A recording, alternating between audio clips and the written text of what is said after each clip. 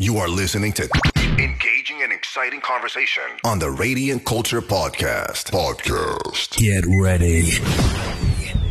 Now. Welcome, everybody. You're listening to the Radiant Culture Podcast. My name is T-Mac. And I'm Cookie Monster. And today we have a guest who I'm so excited about. There's so much I could say about him. He has been in ministry for over 4 decades. I think you're actually our oldest guest. That's not saying a lot, but yeah, I think he's actually our oldest guest. Wisest, maybe, even. We'll see. We'll see about that. And he is an author. He's a senior pastor. Yeah. What else can I say about him? I would say he is quite an interesting figure in the nation of Zimbabwe, and I guess in the church world in general.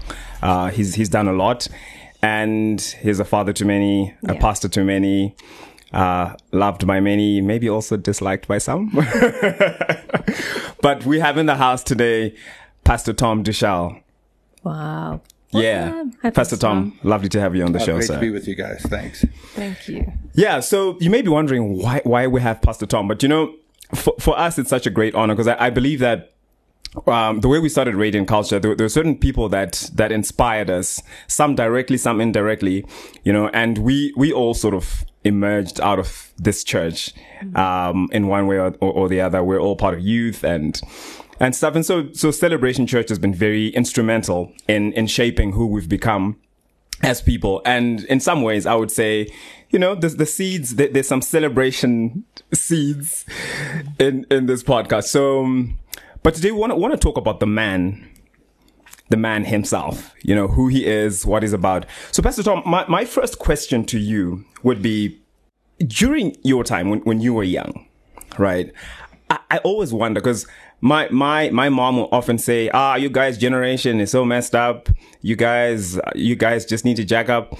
Because during our time, you know, people had morals and people had this. Then I'm often wondering, was it really that good back then when you were young? Were people just generally more morally upright? And what are the distinctions between then and now, just in terms of, you know, the young people? I don't think there's any difference between generations.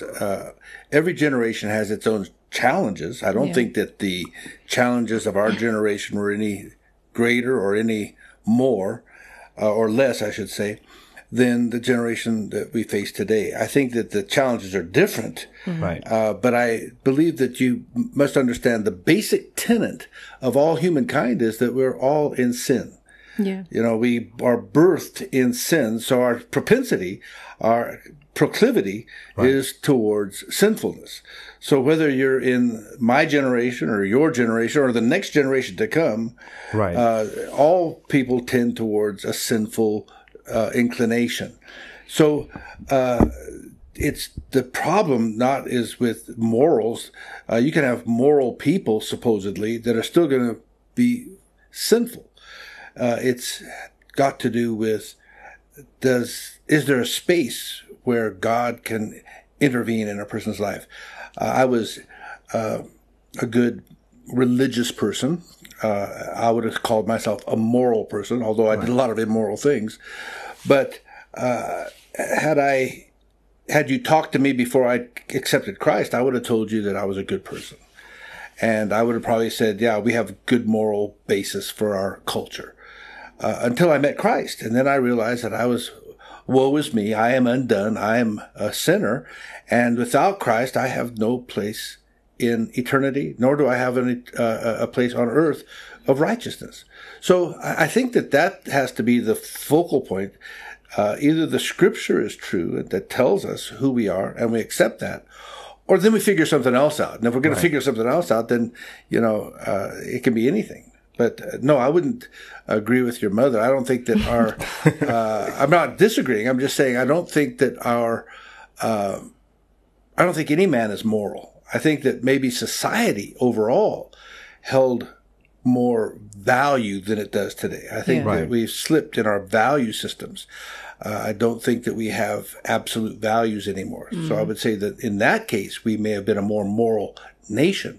But individuals have never been moral. We are immoral in our very nature. And so what do you think the church is supposed to do in that sort of situation where you can definitely see that the whole society is kind of degrading in a way, and it's everyone looks to us like you're the ones who we look up to for what are morals? Would you agree with that, or is that something that the church is not quite responsible for? I don't think the church is responsible for setting the moral, necessarily the moral tone for the society. I think that we're to speak to the moral tone of the society. But there's more at play than just the church. The church should be a voice of salt and light.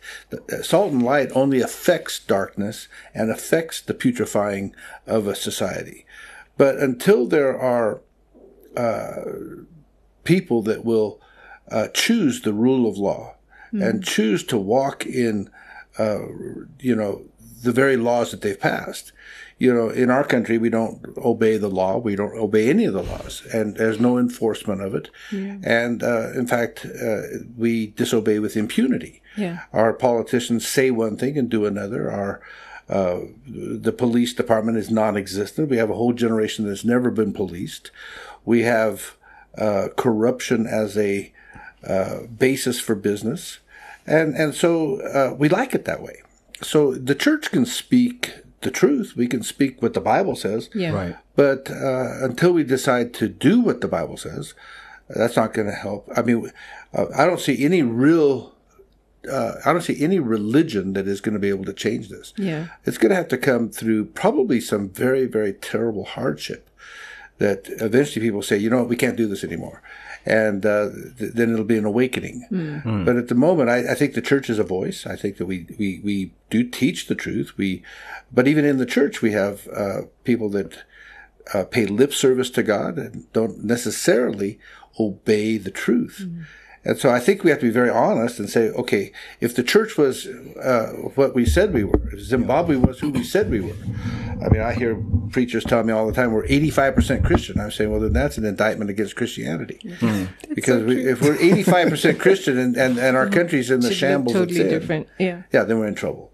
So, I think we have to be very careful how we define those things. A lot of people want to lay it at the feet of the church. I'm saying, well, I think the church has a part to play in that. We must take our piece of the pie. But I think there's a lot more to it than that. We have systemic problems that are, we have poverty on different levels. We have a moral poverty that has crept in, and so we've adopted a wokeism. In our schools, we've adopted it in our psyche. Yeah. We have a Western thought that has corrupted itself and has swept through the world. We have organizations that are, anti-democracy. They're pro, and I'm not actually for democracy, but they're pro totalitarianism. I mean, things like the World Health Organization, things like the United Nations, who want one world government that are driving us into, lockstep. And I'm saying these things are very dangerous. So we have the poverties I think we need to look at are, of course, financial poverty, but then there's relational poverty. I find that especially your generation, don't really have very good relationships. They don't know how to really relate to each other. Yeah. And so when you start breaking down relationships, it's very, very hard because we don't have real honest conversations. We don't have these conversations where we can tell the truth to each other. That's dangerous. Then there's, of course, spiritual poverty. Okay, and then motivational poverty. And once a generation, and again, your generation is losing motivation. Yeah. They feel hopeless. They feel helpless sometimes. Like, well, look, our parents did okay, but where's our space? Yeah. I look at Zimbabwe and, maybe I'm talking out of turn here, but I see Zimbabwe and you have a crisis on our hands. If, in fact, South Africa sends all the immigrants back here, which they're threatening to do, and 2 million people land on our doorstep, now what is your generation going to do? Because there's not enough jobs for you already. There's not enough already for you. Yeah. And if these people come back, now what do we have? Now we have a real crisis on our hands. And it'll be hard to get motivated to do anything. What do we do? So I think those are some of the things that we need to look at. So I hope I'm not speaking out of turn here, but that's kind of where my head goes when I think about some of the things you're addressing. Yeah, and I like that. Thank you, Pastor Tom, for that. Because, well, one of the things about our podcast is that we do want people to speak out of turn sometimes, or to not be PC, because we want to have the real conversations, and we want to be able to talk about these issues, because that's really what's affecting us on a day-to-day basis. I love a lot of what you said, especially about the motivational poverty part. I'd never really thought about it like that, as an actual poverty item. I just want us to zone in on you just for a second, just to talk a bit about your journey. You started the ministry, or you went into ministry when you're still in your 20s, and you came from America as a missionary. Maybe let's just talk a bit about that, because I think it kind of links, it kind of ties into the motivational poverty part, where I'm thinking, how many young people today in their 20s are thinking about, relocating to a totally different part of the world, following God's call to establish something, without really knowing how things are going to go. So I just want to know, what would you say, was the motivating factor for you to do that? Well, I had an unusual encounter with Christ when I was 18 years old. My dad asked me to go to a Bible study at a Catholic charismatic Bible study. And there was a Protestant guy there that was the first time I'd ever really heard the gospel preached clearly. I was shocked, first of all, that there was a Protestant, because Catholics and Protestants don't mix. We didn't mix for sure back then. Maybe a little more now, I don't know. But I was shocked, and I was a good Catholic. I'd been trained under the Jesuits, and I knew that this was almost heresy. And I thought, this is wrong. And not that I was serving God. I was serving the devil. I was enjoying serving the devil. And I wasn't looking for God. I thought I had God. I was I was a good Catholic. And when I heard the gospel, I gave my life to Christ. And at the same time, I heard a voice. And today, I don't know. I would have said then it was an audible voice, but now that I know God better, I would say it's probably the voice of the Holy Spirit speaking in my spirit. That said, "You'll serve me in Rhodesia." Wow. Well, I thought that was on the East Coast somewhere, so I was fine with that. Being in America, we're geographically challenged, Yeah. But long story short, that stuck inside me. I didn't know, I had no idea what a missionary was. I had no idea because Catholics, I mean, I don't think we even think about missions, to be honest with you, in that sense. Right. I had, at 5 years old, I did say to the Lord I would become a Catholic priest if he wanted me to. So I had a relationship with God in a sense. Yeah. But I don't know that I knew Christ. And when I came to know Christ, that stuck with me. Long story short, I ended up going to university, and then I went to seminary. But immediately I began ministry. In my first year, I started not only going to a Bible study, but within a year I was leading the Bible study.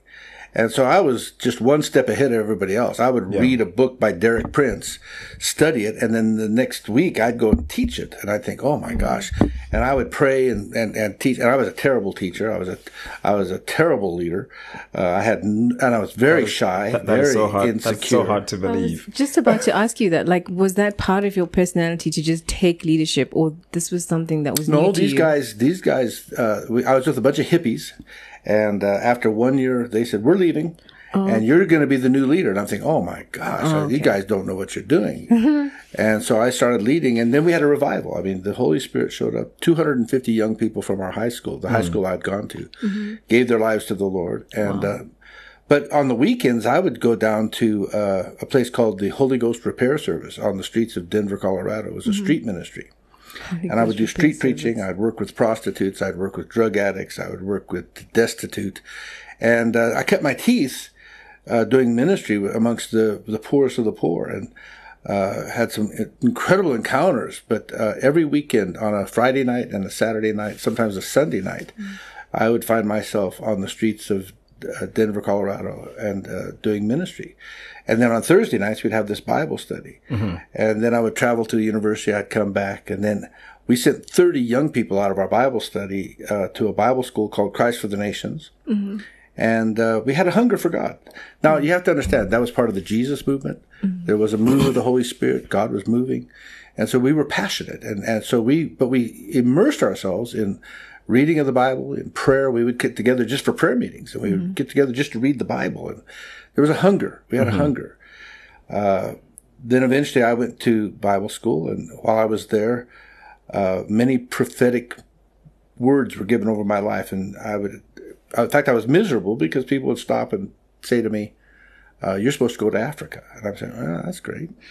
Wait, as in just randomly people? Yeah. Wow. I had literally every prophet that would come into the school to teach would pick me out sometime and say, oh, this man's going to Africa. And then it got to be known abroad that this guy's going to Africa. But I didn't know how to be a missionary. So I just didn't know. I thought, well, anyway, you don't know what you don't know. Yeah. But I was hungry to obey God. So when I graduated from Bible college, I went to, on a trip. I took a trip around the world, 23 countries, Far East, Middle East, and Europe, and you avoiding Africa. Like my coat, they all get trapped. But I went on the trip specifically to see if what everybody had said at Bible school was really happening. They said that the Holy Spirit was moving, that there was an outbreak, and there was. Mm-hmm. In the Philippines, I saw things that just, and in Indonesia and in Guam and in some of the Singapore, I saw things that just, in Malaysia, I saw things that just shook me. Mm-hmm. I saw God moving, and it was powerful. And so I came back and I didn't know what to do. So I ended up going back to my home and I had a little girlfriend and, I bought a house and I worked with my dad. We started our family business and,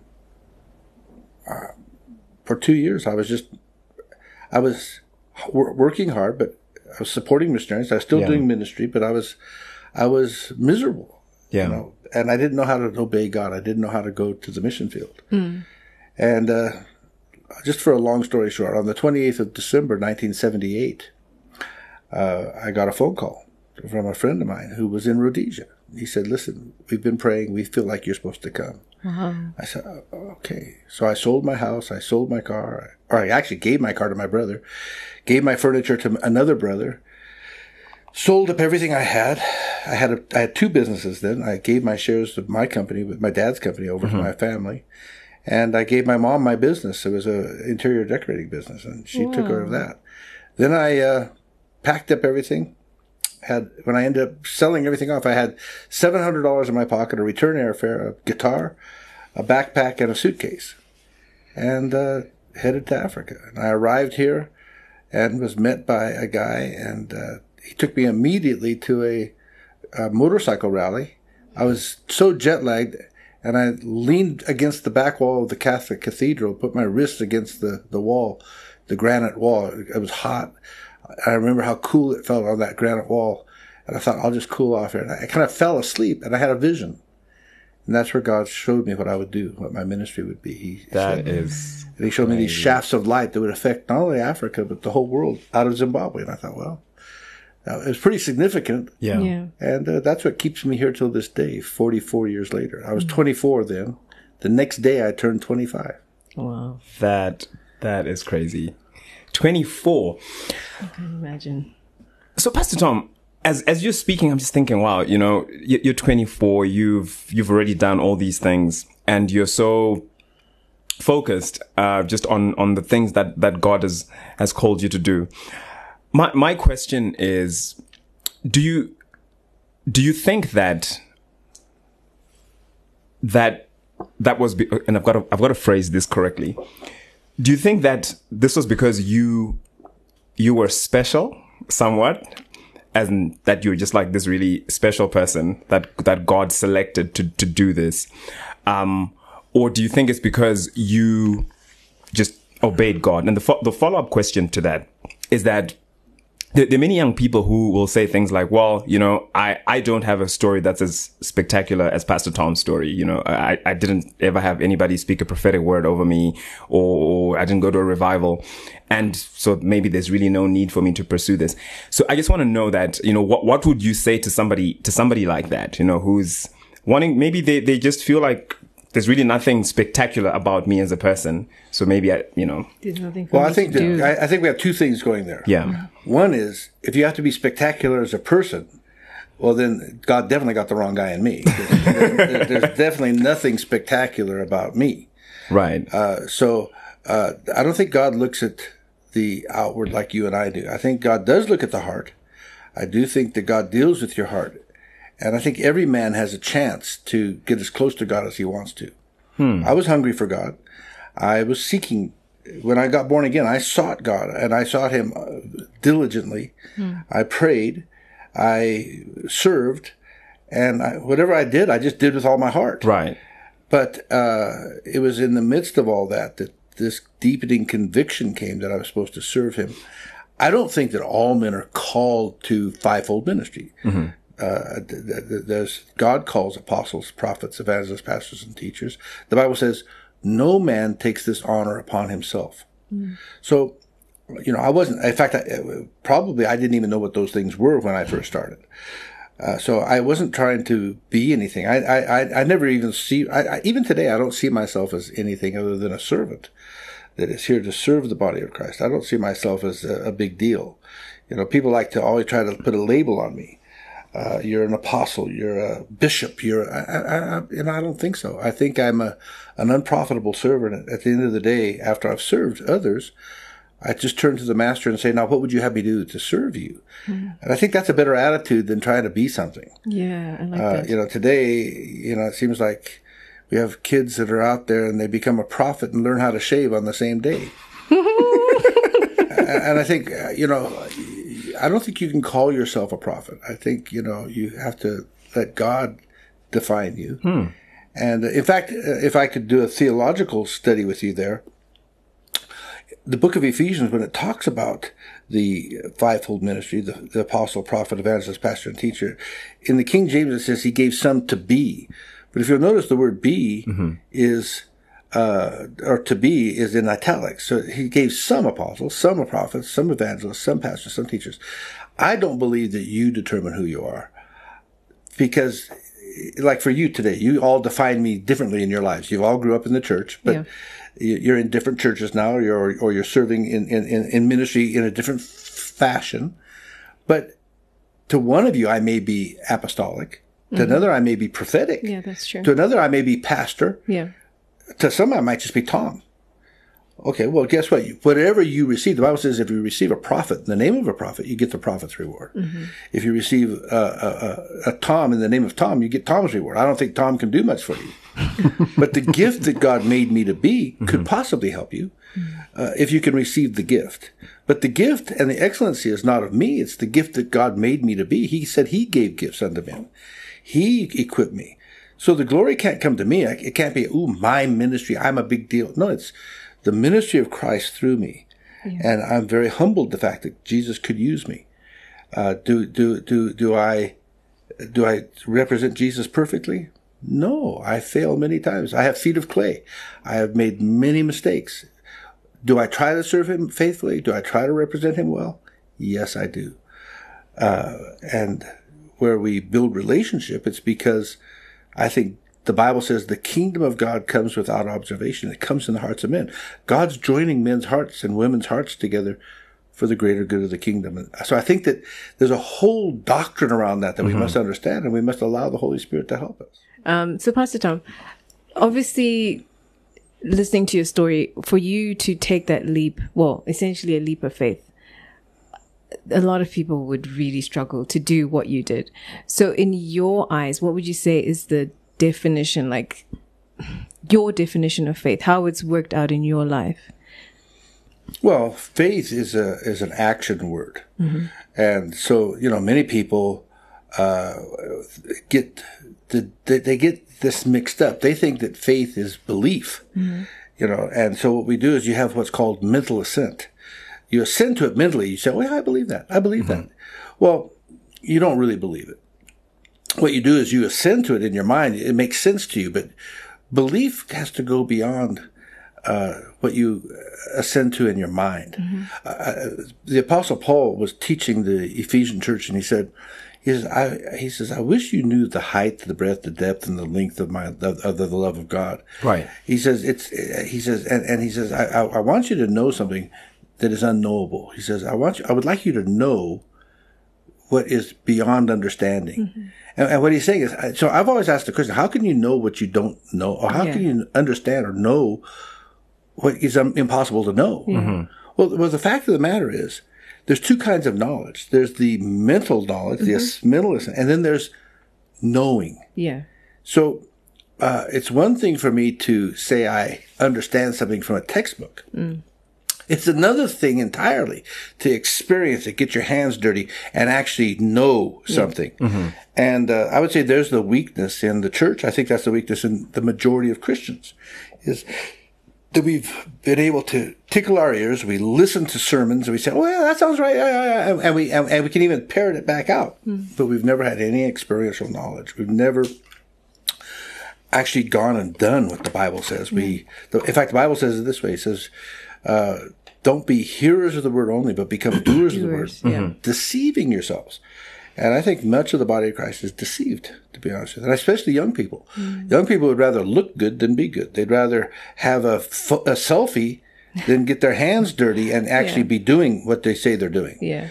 I'd like to look like I'm on the mission trip, but are you really on the mission trip, or are you just looking like you're on the mission trip? Yeah. You got on the bus, but did you do anything when you got there? Mm. I think those are things that we have to really tackle. I always was willing to get my hands dirty. And, when you embrace and tackle really hard things, you don't know what to do. I mean, you just don't know what to do. You're out of your depths, and that space of discomfort. Yeah. Mm-hmm. When you're that uncomfortable, but you keep pressing through, that's the only way you can really learn, and that's the way you can only experience God. God always put me in very, very painful situations. And well, you had to rely on him because I chose to. Yeah. Right. Or I could have run away. I could have done like many people and just left. I could have said, this is too hard and opted out. But instead I would okay. The first time I was called to go to a white farming area during the war, I was told, you can't go down that road. I said, why? Well, that road's landmined all the time. I said, well, yeah, but the farmer comes down the road. I said, so against the counsel of some of the farmers, I had a little yellow Datsun, and I drove down a road. I'll never forget. This is a story that marked my ministry. Mm-hmm. I was driving down a road in Croy. It was called the Miami Road, and there's a turnoff there, and you can go 11 Ks to get to this guy's farm. There'd been a firefight all night, and I heard it. I got up at 6 a.m. and got out. It was curfew.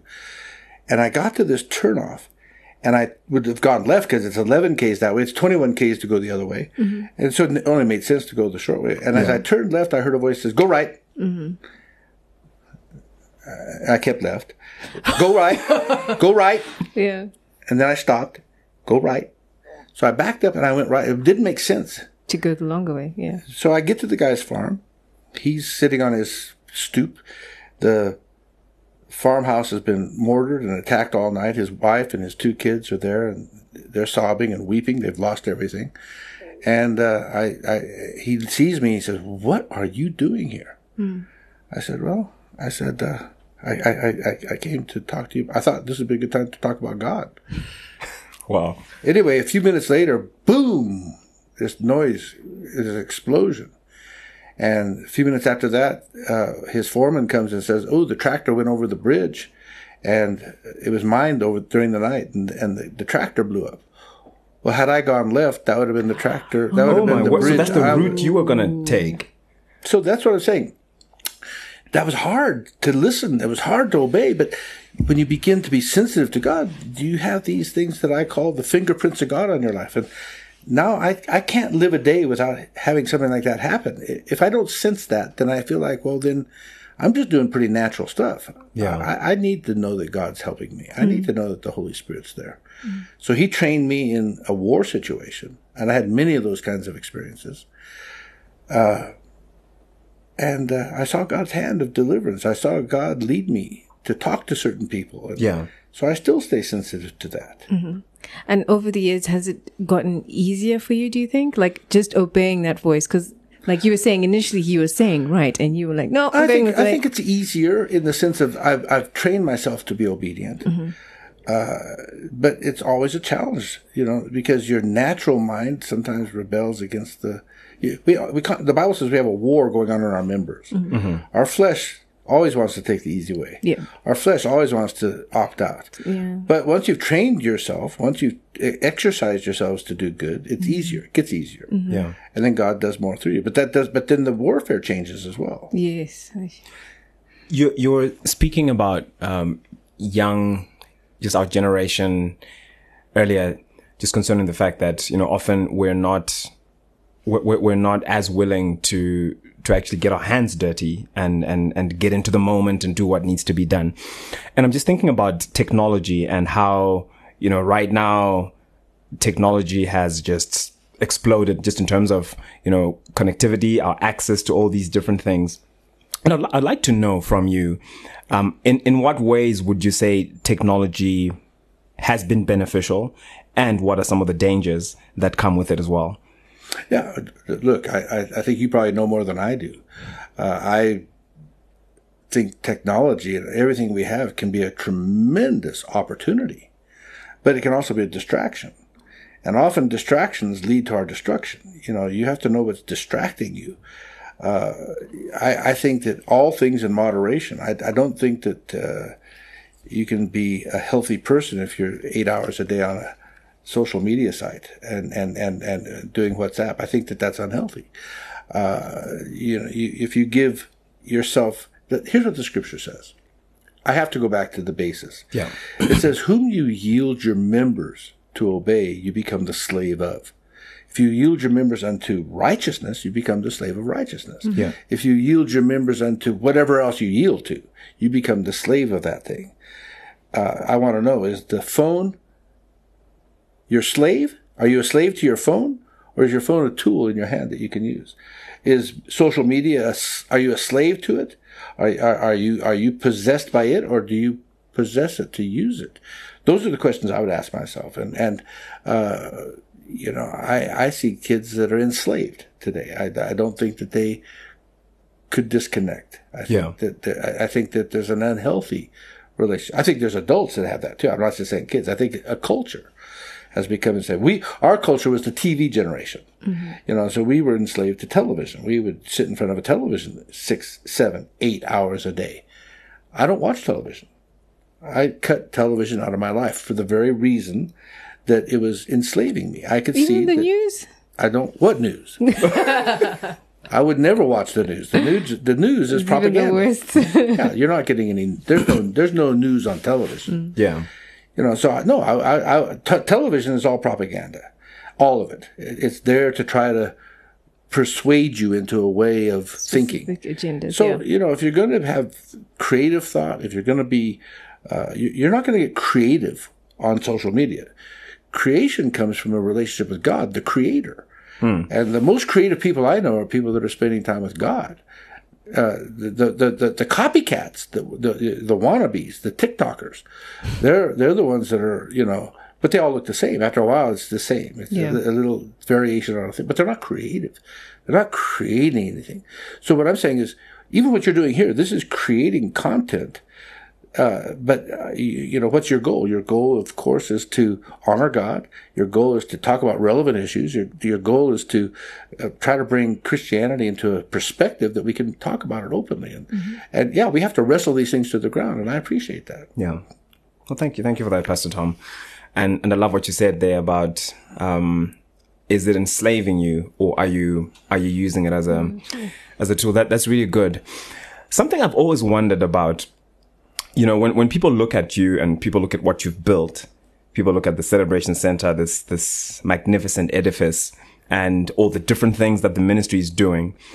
I think many people look at that and think, this church has lots of money. Pastor Tom is probably, he's a rich guy who just pours money into the church, or he came from some wealthy family. I know people have all sorts of views about that, but I've often wondered, Pastor Tom, that what what is it? Did you always know that you were going to build something big?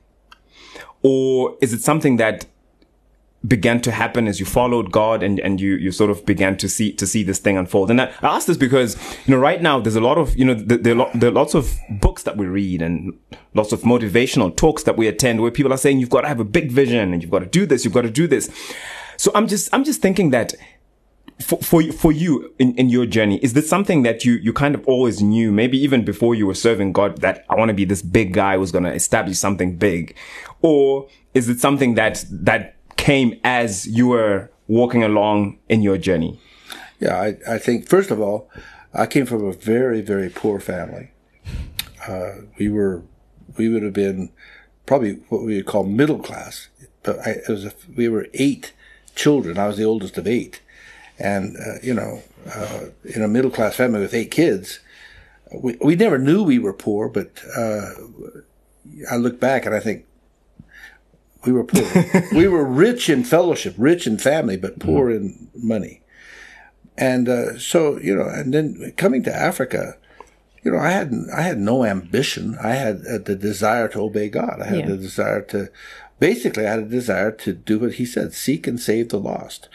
And so I would work at any level. I taught at the Zioja Bible College. I taught with I did right of entry. I was shocked when I got here and you could actually go into schools and teach.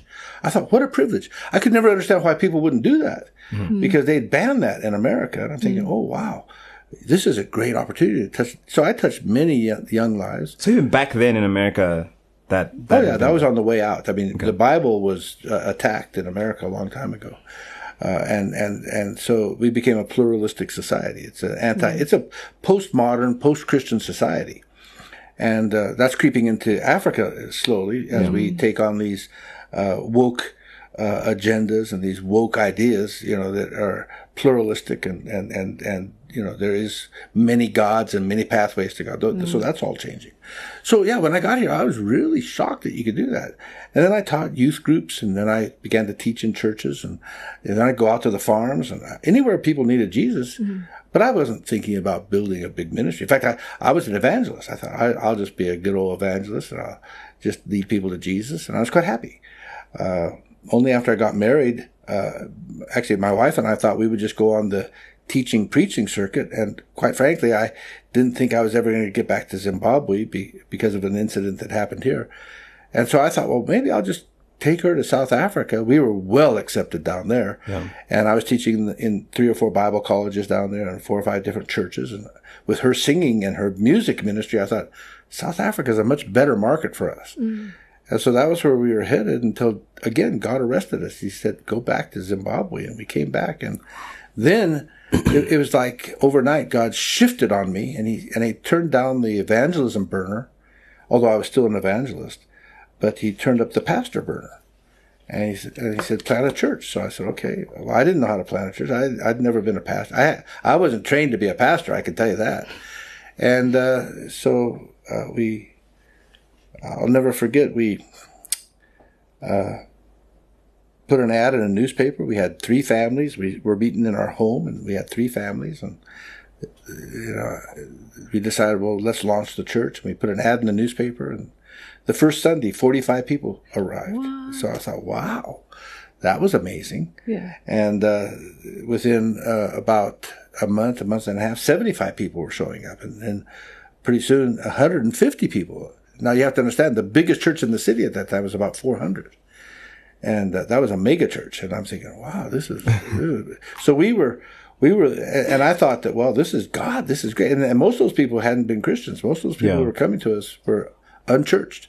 Okay. So it was really kind of exciting. And I really thought I would be embraced by the rest of the body of Christ. And, that's when I got attacked by the rest of the body of Christ. They became jealous of the fact that our church was growing. And I thought they would have rejoiced, but instead they told me that what we were doing is of the devil. And I thought, wow, okay. So it was a hard time. Those are tests you go through. Long story short, the church grew, and then eventually we moved into the Harry Margolis Hall, and then we had the largest white church in the city. We had about 1,500 white people. And then, but it wasn't like, the question is, did I think I'd do something big? No, I was just doing the next thing God told us to. And I was probably more shocked than anybody. In fact, I'm still kind of shocked that anybody would even come and hear me. Every Sunday I stand in front of a congregation, I think, why would, 3,000 or 4,000 people want to come and hear me? Yeah. Think about that. Why would you go to church to hear somebody speak? I look at it, I think this is the mystery of the kingdom. Why would, because I think God does something, and if I'm hidden in Him, and if I remain humble, and if I honor Him, something's touching people's hearts. I don't think it's me. I don't think it's my cleverness. I think there's a genuineness about God Himself. Yeah. And over the years, do you feel like, is there a central message that you really want to be sort of remembered for? Well, I think that the only message we can be remembered for is what God told us to preach. He said, go everywhere and preach the kingdom of God. Yeah. So I want to be preached. I want to be a man that when somebody says, this guy talked about and preached the kingdom of God. And the kingdom of God is the message Jesus came to preach. He says, tell people to repent. I want people to repent from your sin and be translated from the kingdom of darkness into the kingdom of God, the kingdom of His dear Son. And if there's a message I want to be known for, it's the fact that I called people out of darkness into light, out of the kingdom of this world system, into a kingdom that's for eternity. So that's the message. That's the only message. Yeah. That is awesome, Pastor Tom. It's like, whoa, just after listening to your journey, I'm thinking, wow. This is it's like when Jesus said to the disciples, greater things shall you do. And I'm sure they're looking at Him like, greater than what you've been doing? I don't think that's what... Here's the funny thing. I don't see anything that I've done as being great. This building has been here more than 20 years.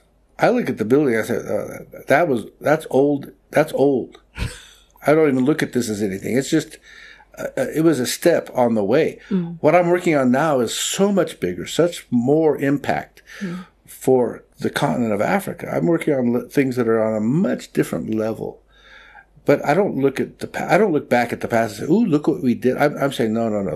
That's a faded glory. That's something that is long gone. That was 20 years ago. I mean, I don't even think about it, to be honest with you. I'm looking at something so much bigger, so much brighter, and I think that there's a place for another generation.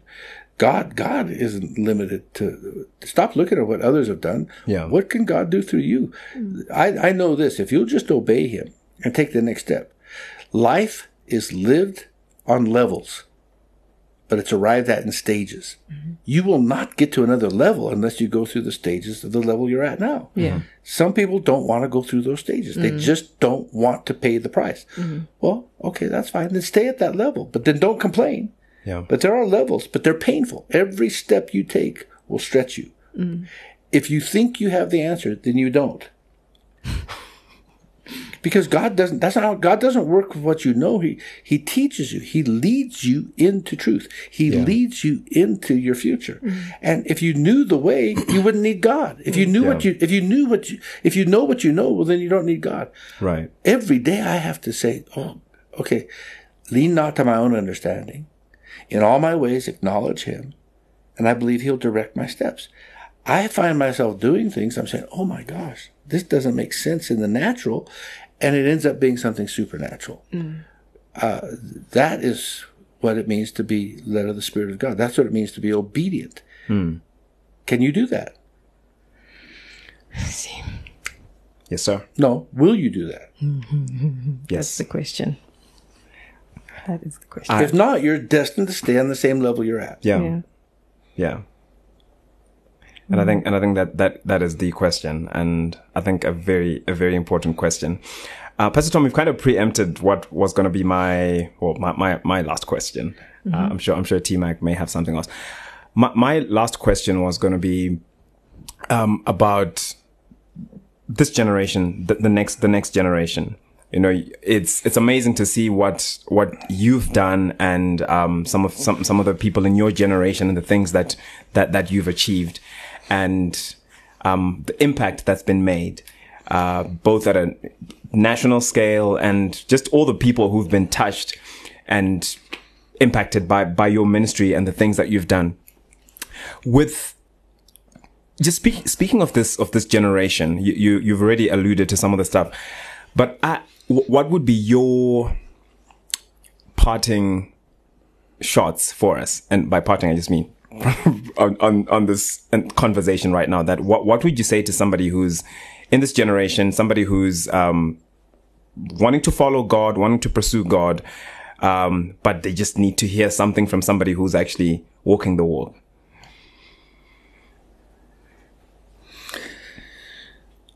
Well, I don't think it's complicated, to be honest with you. I think that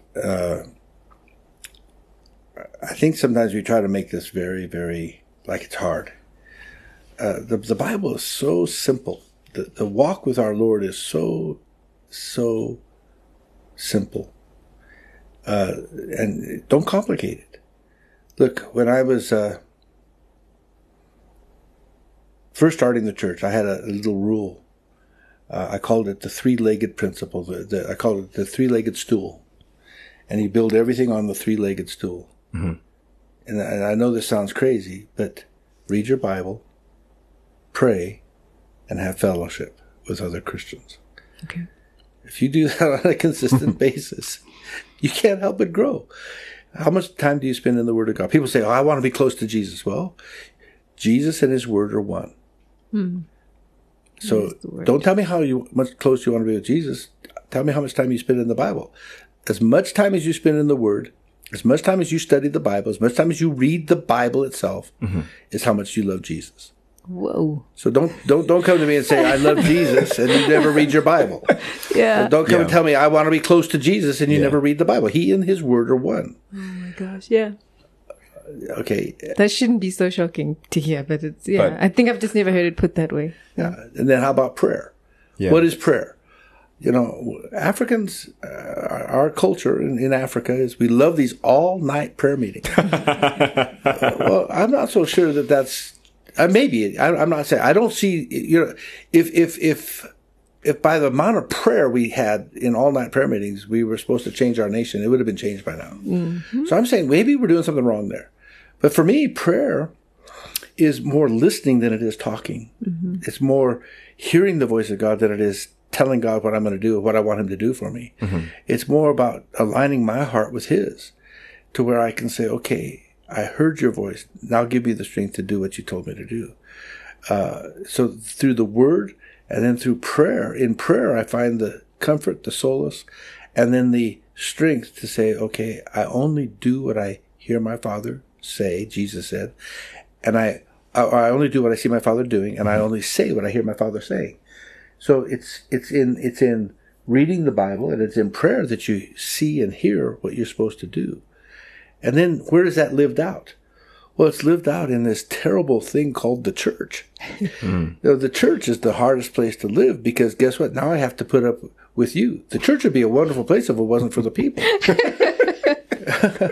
But I have to put up with somebody else's personality. I have to put up with somebody else that's working through their flesh, their appetites, their sins. And so I have to get involved. It gets messy.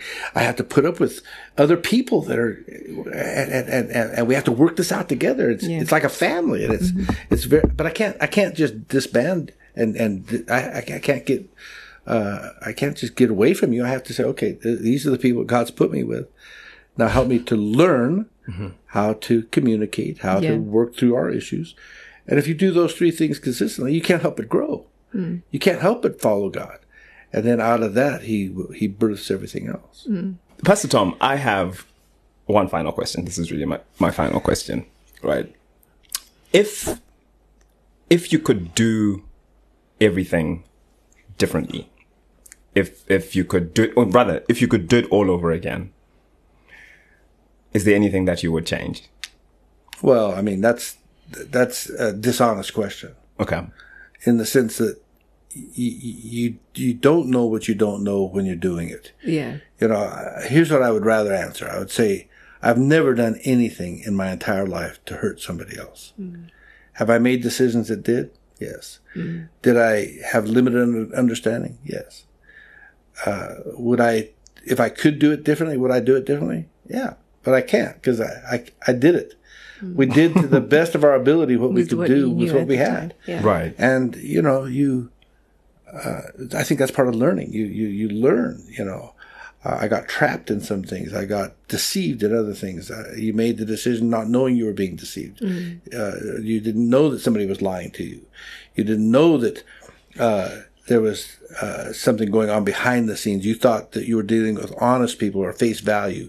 And so you sometimes take the blame for other people's things. The church sometimes gets blamed for things that, let me explain. There's lots of things that happen that I can't tell you about. It had nothing to do with us, but we get blamed for it. But because of confidentiality, because of the way and the very nature of the way the church is constructed, in the way we have to remain quiet, even though we're being accused falsely. I've been accused in the newspapers with all kinds of things that never really happened. But guess what? The narrative was used against you. Yeah. Now, most people aren't smart enough to be able to read between the lines. Most people can't really figure stuff out. So they have a belief that's wrong. Would I have liked to see those things change? You betcha. But in the meantime, you get hardened. You get hardened through difficulty. And you get smarter. You begin to cover your butt. You begin to cover yourself and say, I'm not doing that again. Yeah. And so I think you become a better leader. I think you become a better person. As long as you don't get bitter. Yeah. As long as you don't get too cynical. And I think I have to avoid that. I can get cynical sometimes. I get to a point where I say, been there, done that, have a closet full of those T-shirts. Yeah. Well, thank you so much, Pastor Tom. This has been a great honor, a great privilege, and a great pleasure having you on the show. Indeed. And lots of fun too. And to our listeners, I really hope that you listen to this. I think this is the kind of episode that you want to listen to over and over again, because there's so much to absorb, so much to glean. Yeah. Thank you, Pastor Tom. I think we should do this again sometime. I don't know. I told you everything I know. So. Yeah, we've got a whole lot more to ask, T-Mac. No, that's all for me. Thank you so much for giving us your time today, Pastor Tom. Great, T-Mac. And everyone who's listening, thank you as well for giving us your ears, lending us your ears. I hope you got something good out of today. And yeah, please rate us on whatever platform you're listening to this podcast, and we will see you next week. Yeah. Peace out. Thank you for listening to this week's episode of the Radiant Culture Podcast. If you want to make a contribution, make a suggestion, or have a request, you can get in touch with us via email on radiant@thehub.co.zw or inbox us on Facebook and Twitter. Look out for the next episode and remember to share this one with everybody you know. God bless. It's hot, it's fresh, it's uncut. #Real Talk on the Radiant Culture Podcast.